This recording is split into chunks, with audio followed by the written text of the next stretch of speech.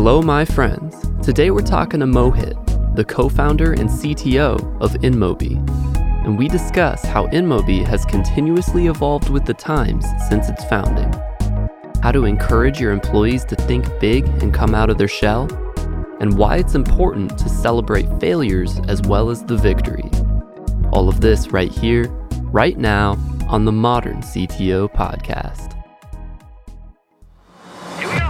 This is the Modern CTO Podcast.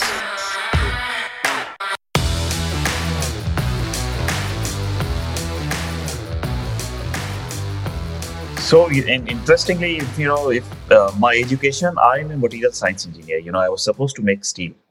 And while I was studying, I think the world around us was changing quite drastically. And in fact, I got my first job in a steel plant, but instead of working on a steel plant, it was mostly to work on the automation. And that's where, I got my first interaction with the software.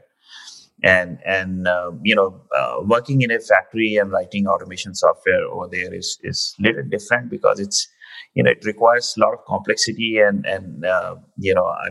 any mistake can be really expensive in terms of lives and money.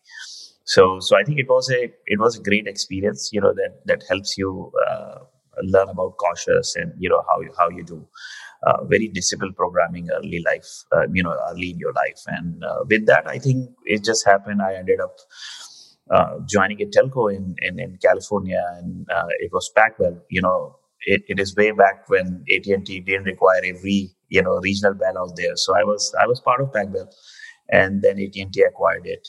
So I ended up in a telecom industry, and since then, pretty much I've been in telco, mobile, advertising, and marketing, and playing in that field only. And in that process, I ended up meeting three of my other co-founders who very strongly believe that the whole Asia, I would say anything east of west, almost completely missed the wireline digital era. There was absolutely no infrastructure, and it was completely gone. And sometimes when they say innovation can be faster if you just take incremental, if you just take a massive leap rather than making incremental jumps.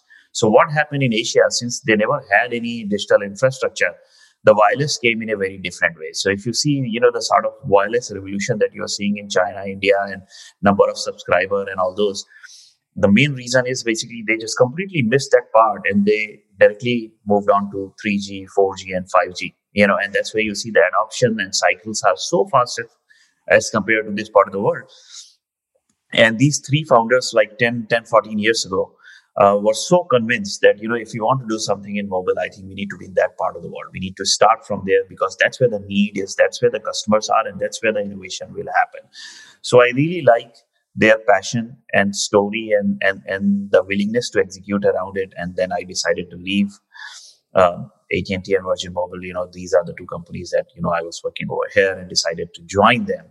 And so far it has been a really good story, coming from East and, expanding towards the Western world. And now we are back in US, which is once again the land of opportunity. If you're doing anything, you want to grow it big, you have to have a presence here. So that's really cool. That's the story of my life. Yeah.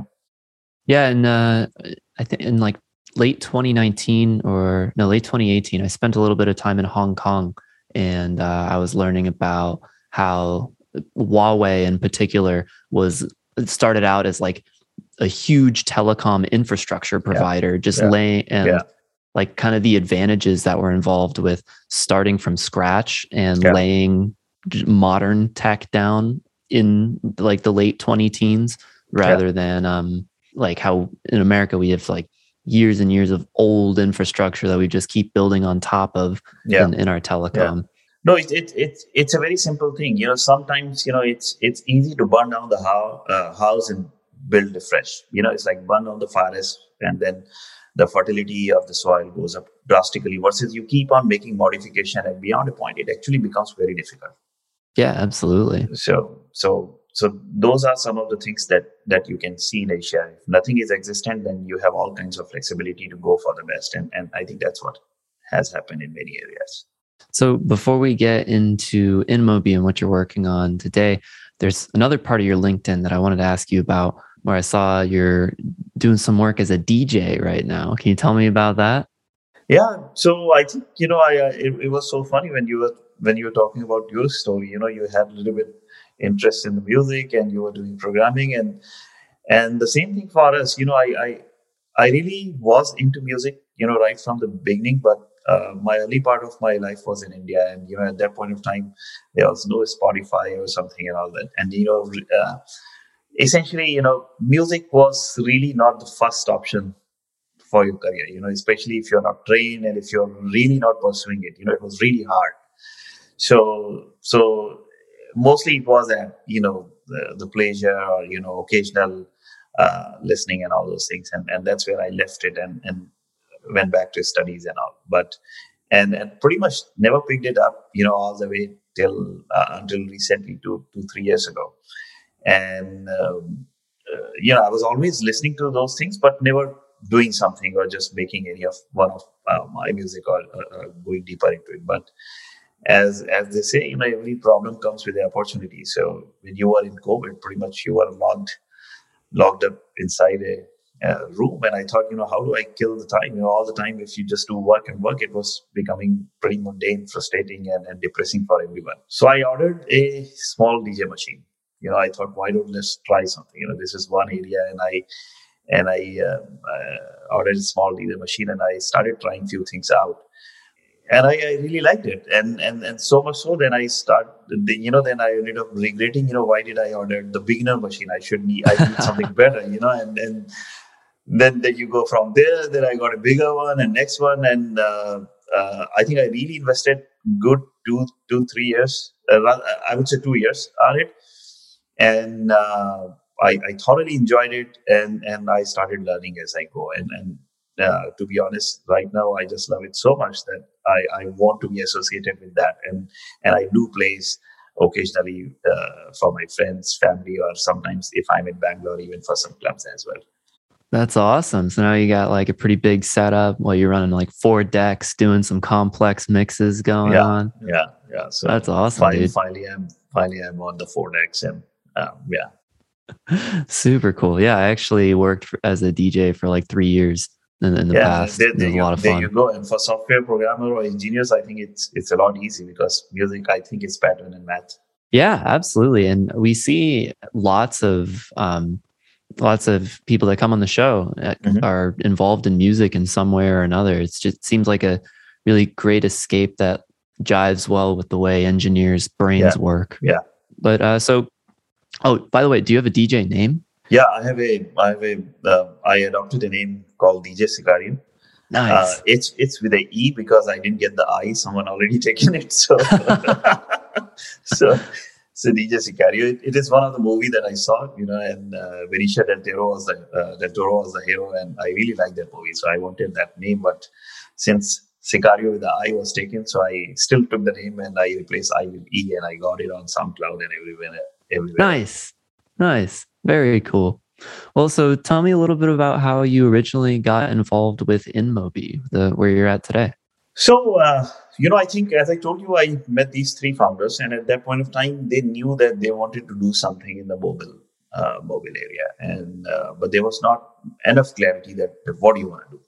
It's pretty vast, and then I ended up joining them, and like I said, every startup, if you see the story, I think the first product, most probably 9 out of 10 cases, never see the day of the light, or it's never a successful product. But if you have entrepreneurship, then you start figuring things out from there, and then changes, and then once you find the market fit, that is what become your original idea. So same thing at InMobi. We started with something called, I think you all know the concept of Groupon, where you get these coupons and deals. So we launched a product in Mumbai, in India, which was basically a SMS-based Groupon, and I would say that product was way ahead of its time in 2008. Where you would send some SMS and say, "Hey, deals on jeans, or maybe deals on sneakers or something," and then it will come back with some of the offers that are going on in that location. And imagine in 2008, and this is before iPhone was launched. It was launched in this year itself, but imagine the phone prior to that. So there was no mobile web concept. So everything was mostly on the SMS. That's why we chose that medium. And what it was doing is, as soon as you basically throw these keywords, it will throw them onto a search engine, and it will return with a lot of options for you, where you can go and see what kind of deals going on. Idea looked well on paper, and even we implemented and executed it, but what we felt in the market is it was little ahead of time, and advertisers were really not sure. So everyone was liking it, but nobody was paying it. So we were trying to figure out what do we do, but right there and then, this new iPhone came in, and when it came, I think we just saw, the power of this medium, and we really believe that this is the future, and this is what eventually is going to change the whole thing. So immediately we just converted the idea from SMS to mobile web based, because app was still very relatively new, how it will happen, but using that medium, we started converting our idea from SMS to web based, and actually on day one, not only we had the paying customer, in fact our server crashed. And Wow. Yeah, because we were just running on a 3-4 machine web server, and for SMS that was kind of enough. It was like a semi-synchronous process. You get a request and you do that. Once we saw those symptoms, we knew that this is the idea and this is what we are going to pursue. And the InMobi was born, which is today the mobile advertising and marketing platform. Right from SSP to DSP and every other component. But that was really the beginning. Nice. And so I see in your background, you have both InMobi and another logo that says Glance. Can you tell me what Glance is? So InMobi, I think for good 10 years, InMobi worked as or rather a big part of our offering is a marketing cloud, which is mostly a B2B business. We work with various advertisers to basically help them reach out to the relevant user based on the proposition that they have. And at the same point of time, we work with various publishers to help monetize their property, understanding their user, what their behaviors are, and what are the proposition which might be useful for them. So pretty much it's a marketplace. It's a two-phase marketplace where we help advertiser reaching out to the right user, and we help publisher monetizing monetizing their own user as well. Glance is something very different, and it's actually our B2C offering. And if you see what is happening in the world is basically earlier the media business, or rather the way you see the media consumption, was pretty limited. You always had these big production houses, these movie studios, and a studio like yourself, a podcast and all those things where everything is managed, and there are few people who will produce something, and there will be a lot of consumption by the user outside. We live in a snackable economy right now, where video is a commodity. People any one of us, me and you, can be creator, and if we are doing something, we are putting our genius into it, or innovation can come from anyone, and you never know, any 10 seconds, 15 seconds or 16-second clip can be popular and can be viral all over the world.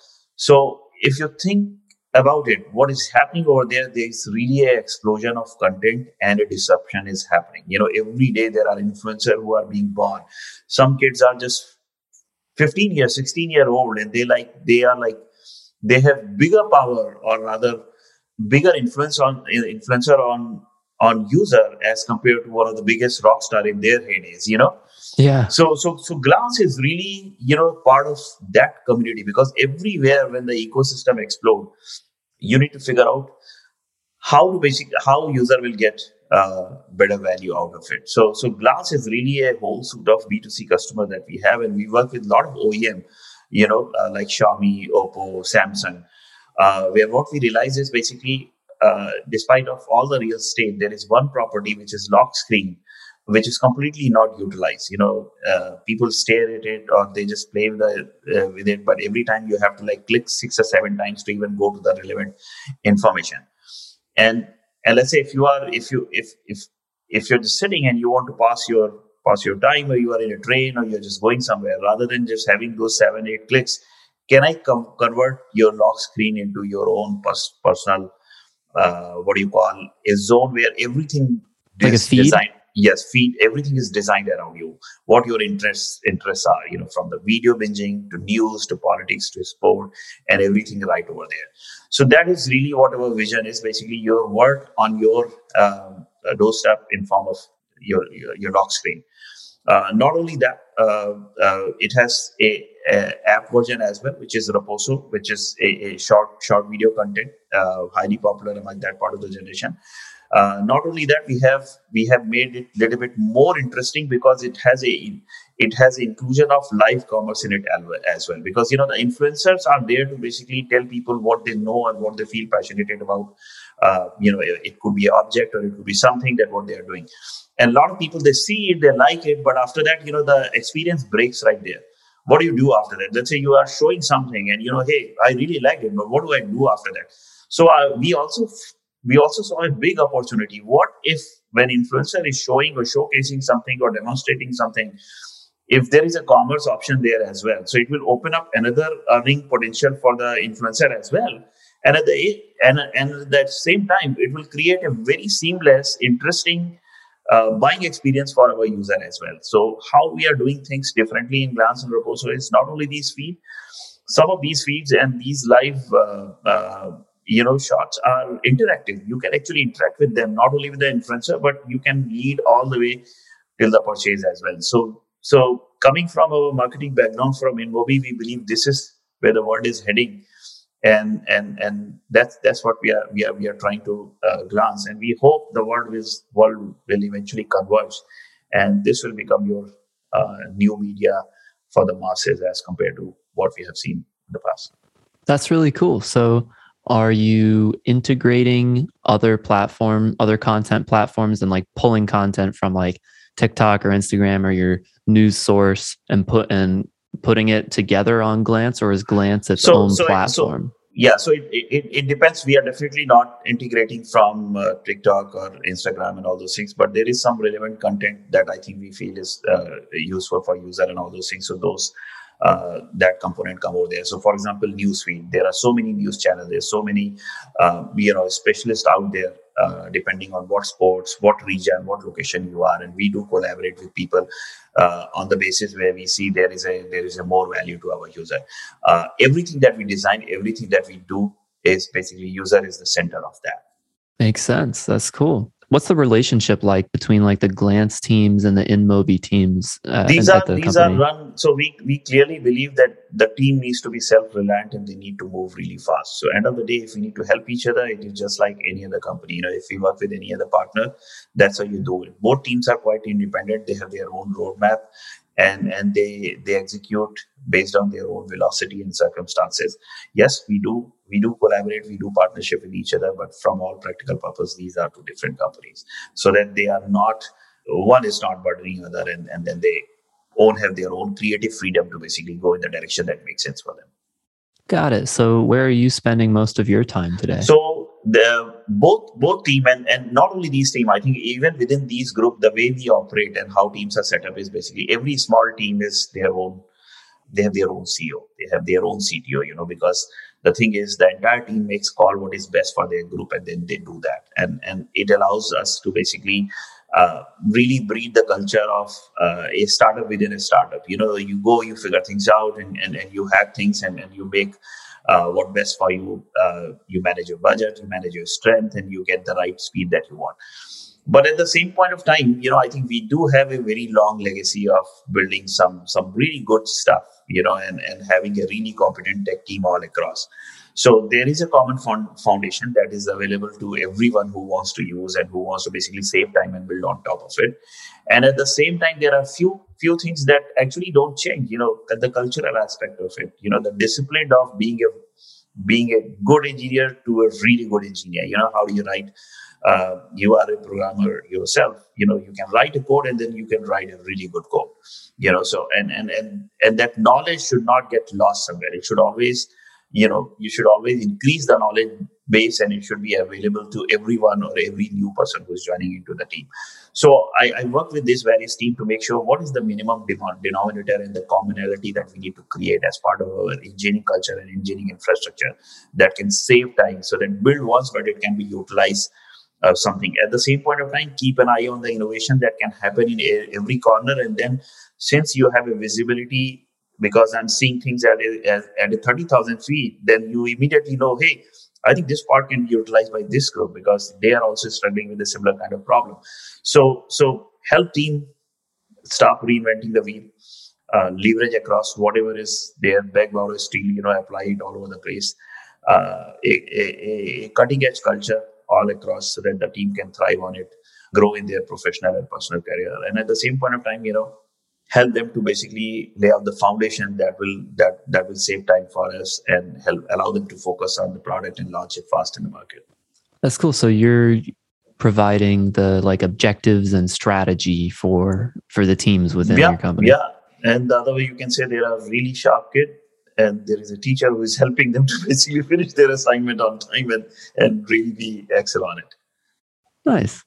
So where do you get your news to stay up to date on everything? Like, I guess, sorry, a more intelligent question would be, how do you keep your finger on the pulse of what customers are looking for and guiding your teams towards those objectives? So I think, in my opinion, I think there are three things that are quite important. First thing is obviously you need to keep in touch with the industry you are in, what's happening. So for example, if I take example of Glance, I have everything on my phone: TikTok, YouTube, Reposo, Glance, our own app, and I do spend significant amount of time over there. Not from the content point of view, but what I also I try to understand things a little bit in a deeper way. What are they doing? Where it's heading?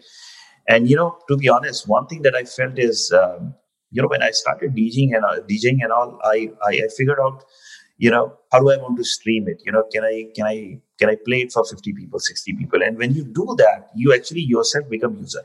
And when you yourself become user, you start to think, oh, this app helped me get online and start streaming in 5 minutes while I got stuck over here. The steps were too complex or it was not user friendly. So it's like it really helps you to eat your own dog food concept, where you can see, hey, this guy is really doing good, and this is the better way of doing it. If I'm a creator and if I want to be online in 5 minutes, what should be done? So I think that one part is understanding and being part of the ecosystem all the time. So you really learn what's happening and you make sure that we are one step ahead of that. One is that. The second is obviously I think we deal with tremendous amount of scale and complexity into our system, and we have been actually quite at the forefront of building our system right from the beginning, and we were quite torchbearer in that sense. One of the company from Asia who ran data center across the globe and all those things, and we have been there and done that. But I think the world has changed really fast. If you see, the cloud offering has come, has taken up the world by storm. And at this point of time, we, 3 years ago, we decided, running your own DC and all those things may not be a wise move because it just takes a lot of time. So we started working strategically with some of the three big names, GCP, AWS, and Azure, and even we have business and tech teams in China, and we work with AliCloud as well. So we are one company who pretty much work very deeply with all the four cloud providers that you can imagine: GCP, Azure, AliCloud, and AWS, and that is also one source of information where we always connected with what's happening out there ecosystem. Who are their big customer? What are they working on? How are they solving? And then there's so much to learn. I think that is, I would say, the second medium of getting that information, and I try to basically do that along with my teams. And last but not least is basically the problem is the mother of all innovation. So the very, very specific environment that we are working on, the challenges that we are solving, and some of the greatest mind and rock star engineer that we have in our team. I think I love my interaction with them because that's where you see a completely new out of the box thinking. So I think these three things for me, I would say, is what is my source to keep myself updated and what's going on. And I clearly believe in learning is a lifelong process and you never stop. And once you get those perspective, it forces you to figure out how you want to add value to existing knowledge base. And I think that's a virtuous cycle that we all need to be in. Is it challenging working with all four different cloud providers? Do you run into any difficulties? I think it is a little tricky because every cloud provider has its own philosophy, how they want to do things. So what we have done is basically we have and I wouldn't say one is bad, one is good, because we work with all three. They all have a specific strength, and as a consumer, we are quite aware of who is good at what. And what we do is basically that's where we are very careful in figuring out that who do we want to use in these kind of applications. So when you have a user first lens, everything starts from there, and you start to getting to all answer.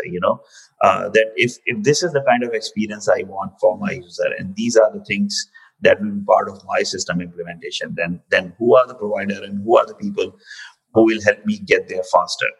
So the key thing is, if you want to build products fast, and something that is best for the user, that possibly the best thing that you can imagine, and try it out, then you start to ask question, who is going to help me get there, and what are the things that I'm going to use over there.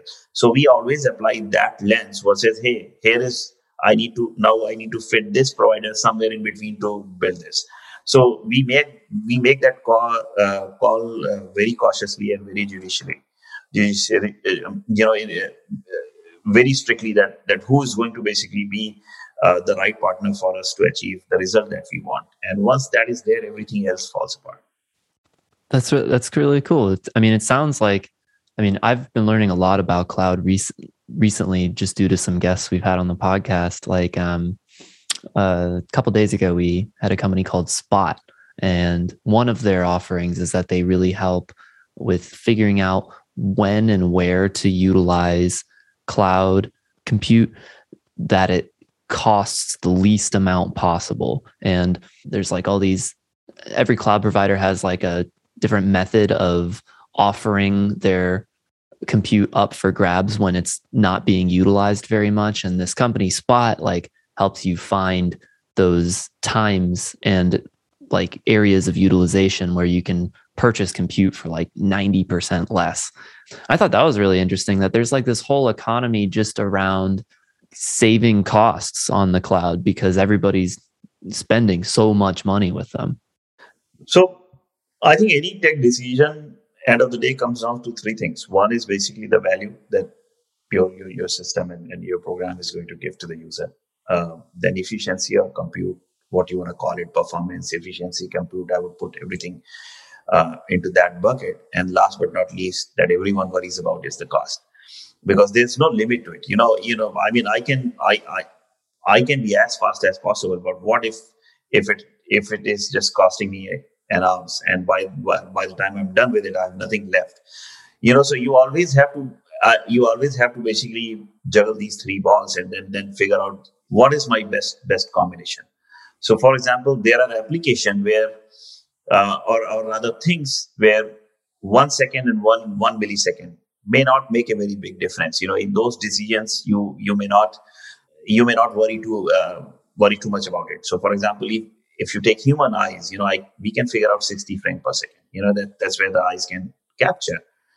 And if you are building a visual product, visual science or something, and then you are trying to basically get more frame per second and doing all this processing, it's all waste, because human eyes are not going to basically appreciate anything that you're doing. Same thing goes to the pixel as well, like 4K, 8K, 16K, 32K. But the thing is, if your screen size is that limited, the density is not going to help anything. So this is exact. So compute is nothing but that calculation, what you really need. And a lot of people in tech world that, what I have seen is apply 80-20 or 90-10 rule, where almost 80% of what you want, you actually get by spending 20%, by spending comfortably what is in your range.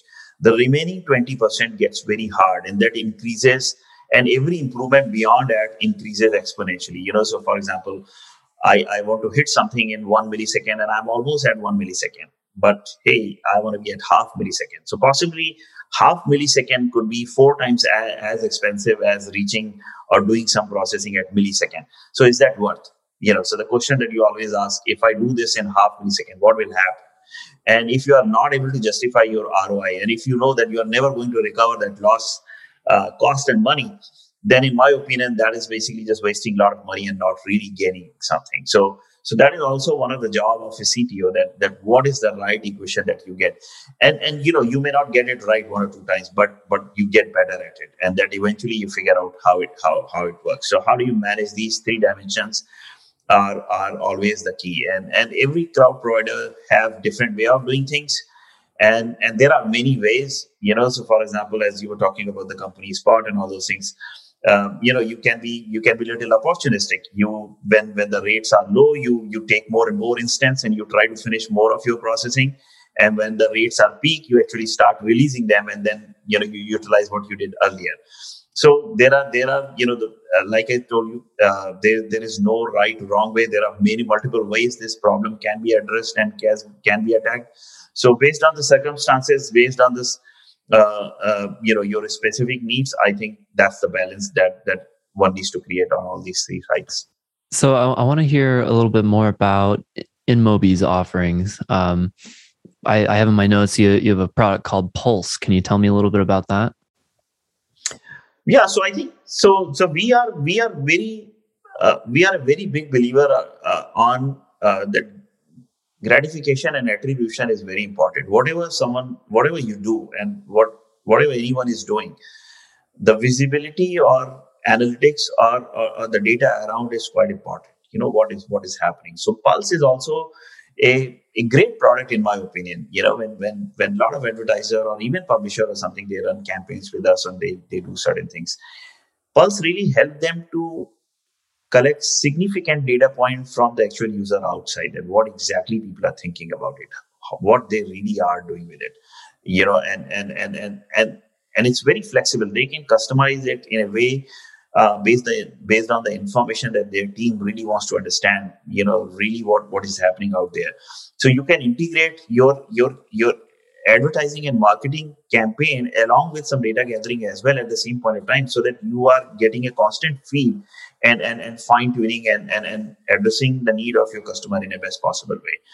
So Pulse is an integrated survey product along with that helps you collect the right analytics around your own user, about the sentiments, about the usefulness, and any kind of attributes you want to collect around your campaign objective or So it's for taking in like the qualitative data, like what? Yeah, I think, like I said, you can customize it in any format. You can create a sentiment analysis. You can create a highly qualitative index around it, or maybe just the trending, or maybe just see what's happening out there.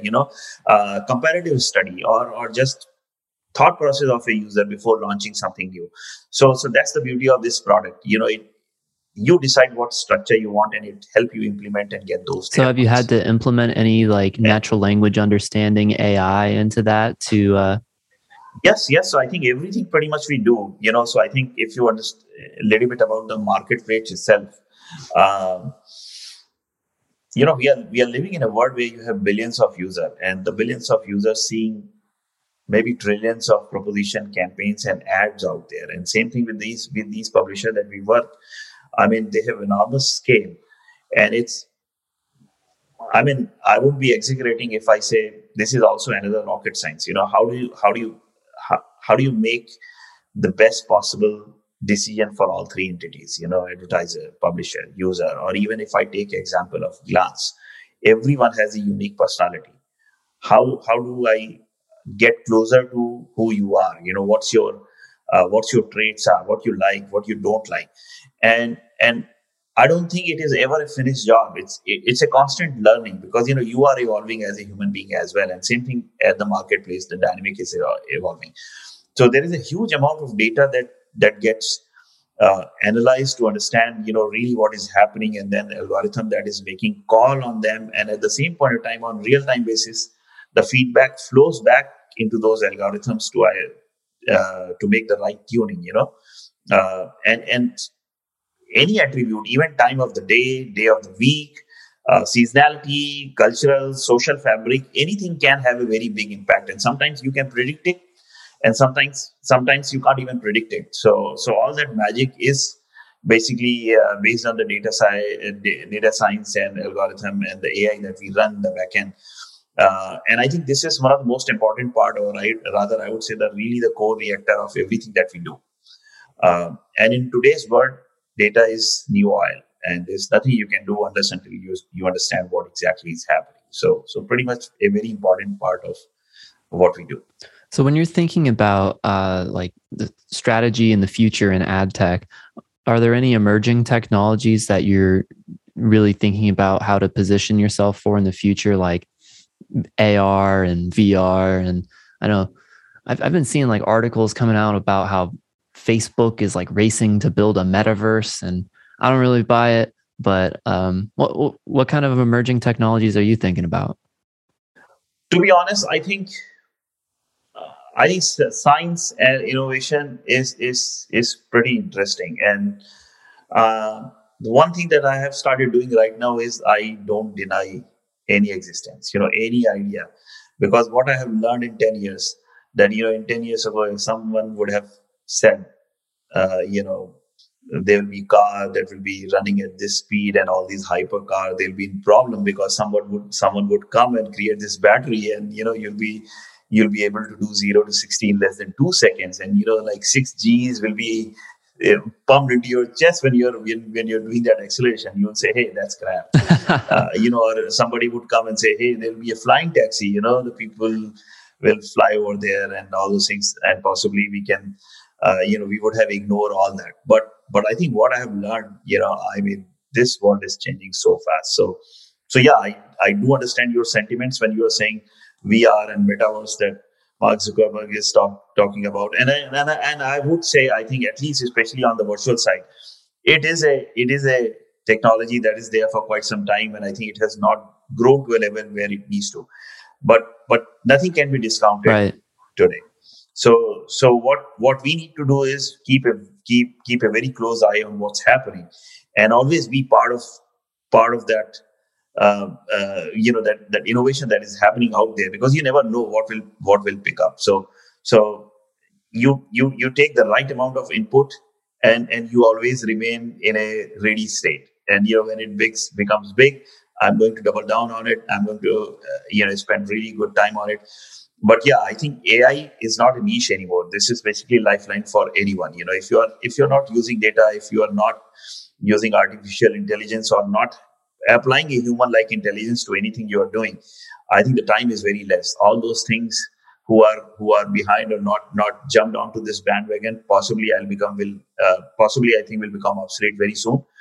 And AR and VR is also, for me, is one more dimension.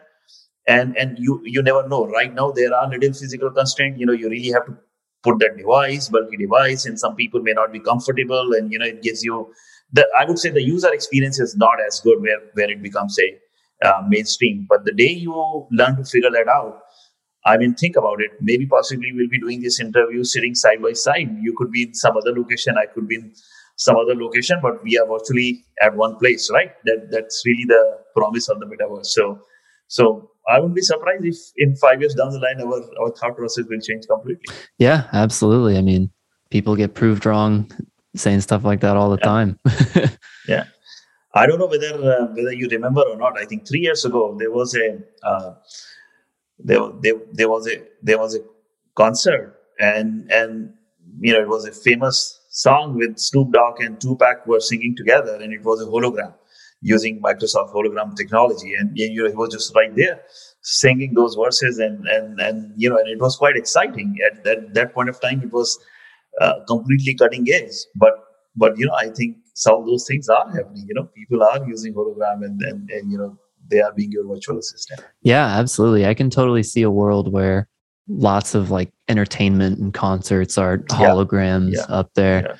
Yeah. Which the musician in me cries a little bit. That it won't be as like live, but on it, can totally see, 20 years from now. And the other thing is basically, as I told you, the need and the problem really drives the innovation. So I know many industry where virtual reality has already become mainstream, especially in the medical field. One of the expert doctor, if he's doing a surgery, a lot of people are participating virtually in that surgery and really seeing how it's being done, rather than seeing the video and all, because there's nothing like actually seeing it. So I know medical is using it to a greater extent. Automobile automobile industry, construction. I think VR is already mainstream in all those AutoCAD designing and all those areas. Yeah, we actually had a company on the podcast a while ago that's utilizing augmented reality for firefighters. Yeah. Yes. And it's super cool. Like so the camera can like see through the smoke and outline objects in the room for the firefighters. Makes that job a lot safer, which is really sick. Yeah, absolutely. So I want to hear a little bit about the culture at InMobi. I know you mentioned in the past you've worked at some really big telecoms like AT&T and Virgin Mobile. How is it different? What are some things that you took from those companies and brought with you? I think every company has its own culture, has its own flavor, and culture is nothing. Is basically how the behavior that most of the people exhibit at one place is what gets defined in culture. And obviously, the things are a little different at telco. And for the right reason, as I said, there's nothing right and wrong. Generally there is a conservative thinking because any disruption or anything could be quite damaging. They live under one of the most stringent regulations, so you have to think twice before taking any call, any risk, and something. At InMobi, I think what we wanted to create, and one thing what our one of the most important for us is basically how we can let our employee just think wide and big. We are really into thinking big. I mean, people, you are slave to your own inhibition. It's all the bottleneck is in your mind. And what we felt is basically through the culture, or rather the behavior or the traits that we all display in the company, can we help employee come out of their own shell, come out of their own inhibitions. So thinking big is very important for us. No idea is bad, or this is stupid and all. If something, just think big, and the best way to find out whether it's good or bad is try it out. That's what you do it. So we really promote ideology where you think big, you are not scared of taking risk, because the failure sometimes could be the best teachers that you can ever imagine. That's how you learn in life. And be entrepreneur. In entrepreneur, you own the consequences, and that's why you apply all the learning and you start all over again.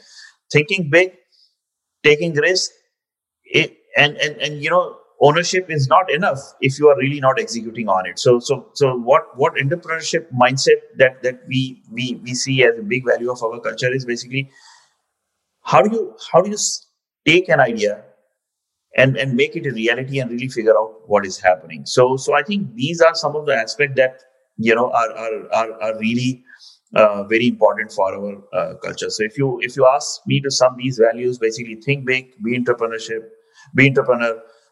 think positive, take risk, and take ownership. As long as you are doing this, I think the good things will happen, and that's really the core of what we do in every team here. So what does it look like in practice? Like, what are some things you do on a daily basis to reinforce those? To be honest, we live by all these values on daily basis. The idea and the decision making is very decentralized at InMobi. If you think about it in glance generally, or even at IMC, sometimes when we have meeting, there are 200 people who are looking at a demo, and there are ideas flowing from all over the place. But then at the same point of time, there is some method to madness, and you see, hey, let's do a prioritization, because once you apply entrepreneurship judgment over there, you will never be able to pull off 100 things. But then it forces you to prioritize that what are the 10 things or 5 things I'm going to do out of these 100 insane idea, so that I can produce the most value for our customers. So it is a funnel where you don't want to stop it at the top level. In most of the places, the idea generation itself can be limited. So you are hardly getting anything, and then you are putting a prioritization. So you are basically, end of the day, what you're getting is really drop of the ocean. Everything else got filtered in some way. So our idea is, our concept is, get as much idea as possible. Let people basically defend their idea. Let them be passionate about it. Let them tell what this can bring, and then apply a brutal prioritization, like your life depends on it, and then go for it. once you go for it, then we also are a company who celebrate failure, because failure is just one part of the outcome. I mean, there can only be two outcomes: success and failure. So every idea there is half chances that either you will succeed or you'll fail. So I don't think we are worried about or we are scared of failure, and it's actually gets celebrated at InMobi, because once you fail, you exactly know what not to do. Yep. and then when you are trying it next time, you're getting more and more wiser, and eventually you will see enough failure in your life that the only option left for you is actually success. So that's how we do this, and that's how we live these values in our life. That's awesome. Yeah, I talk to a lot of cybersecurity people, and that reminds me of a common thing that they say, which is never let a good disaster go to waste. Yeah. And when it comes to security and privacy, I think every incident is very precious, because you need to do everything so that it doesn't happen again. Yeah, absolutely. So working in advertising, speaking of security and privacy, how do you think about like trying to find the line between offering ads that are personalized in a good way and offering ads that might be seen as like too personal, and like, how did you know that? I'm one of, to be honest, my personal belief, and as a company, we are one of the, we very strongly believe in privacy, and we very strongly believe that this data belongs to user. It's very precious to them, and especially when you apply the lens of advertising and marketing. To be honest, I don't think it requires a very intrusive level of personal information. Why would someone want to do that? So as a company, we believe, everything that, and once again, that 80-20 rule that I was telling you, uh, most of the cohort level information, or what you call non-PIA information, is enough to basically understand who you are. Because if you think about it, the proposition and the news feed and all those things, do I really need to know your personal information? No, I what I'm talking about, some harmless behavioral traits, that most of the time right people are telling themselves, hey, I like this news corner, I like this sport, and then or rather, I like this kind of music. And I think that's is enough for majority of the work that is being done. There have been instances where people try to exploit that. We are quite dead against it. We have a very strong privacy and security program within the company. In fact, to be honest, there is a very strong committee where a lot of members from very diverse part of the company, from HR to legal to engineer to product, participate. I myself chair that group within the company, along with our general counsel. And not even a single product or anything that we do without the approval of this process. So that at least there are 6 and 7 set of people who are going through uh, the whole logic, and they are making sure that even if one of us is slipping, or rather, not paying attention to something, there are 7 more people to look at it from another set of perspective, and make sure that we are not doing anything where the user information will ever be at risk. So for us, it's very important. To me, it's a trust thing, and once you lose it, it's very hard to bring it back. So we want to make sure that there is never a time in our life where uh, uh, our user don't trust us. Yeah, I mean, that's super important. And I think it's cool that you've put together such an interdisciplinary team for that purpose, because it's important to have all those different thought processes involved. I mean, the legal team's going to think of different things than the engineers and than the sales, everyone's got their specialties, and on such an important issue, it's really important to have every possible like viewpoint on it. Yep. Well, that's awesome. And so before we wrap up, is there anything that we didn't get to touch on that you want to make sure we get out there to the world? I think, I guess, one thing I would say is we are living in one of the most exciting time and most challenging as well, especially with last 2 years that we have seen, and a lot of people got impacted with those pandemic. But more so, I think this is one of that period where the innovation has open up so much opportunities for young engineers or young people out there, where they just need to basically let all their inhibition go and think what they're best at. They should not worry about, this whole world is designed where everyone is there to tell you, hey, you are not good at this, you are not good at this, you are not good at this. And in my opinion, that's not important. Let not worry about who, when someone else is telling you are not good at this thing. What is most important is what you think you are good at. And you could be a programmer and you could be a musician at the same point of time. There is no fixed taboo, or there is no fixed combination over there. So find your inner self, and your role model is not somewhere outside. It's actually you 5 years down the line. And I remember, Matthew McConaughey, in one of his Oscar speech, he said a lot of people get confused chasing the role models. But the thing is, most of the time you fail because you're chasing someone who you are not, right? That is just an infatuation. You just like that persona. But exactly what the role model that you should be chasing is what you want to be 5 and 10 years down the line. And if you get that clarity sooner in your life, it will be far more easier, because it's you who you are chasing. So everything that you are doing comes naturally to you, and you have all the strength to be that person 5 years down the line. So if you can align your goal, and if you can just manage your life around it, I think you will find true success, peace, and happiness in life. And that's what I would tell to the people out there. Thank you so much for listening. And if you found this episode useful, please share it with a friend or a colleague who you think would get value from it. And if you have topics that you'd like to hear discussed on the podcast, either add me on LinkedIn or send me an email, joel@moderncto.io. Every time I get an email or LinkedIn message, it absolutely makes my day and inspires me to keep going.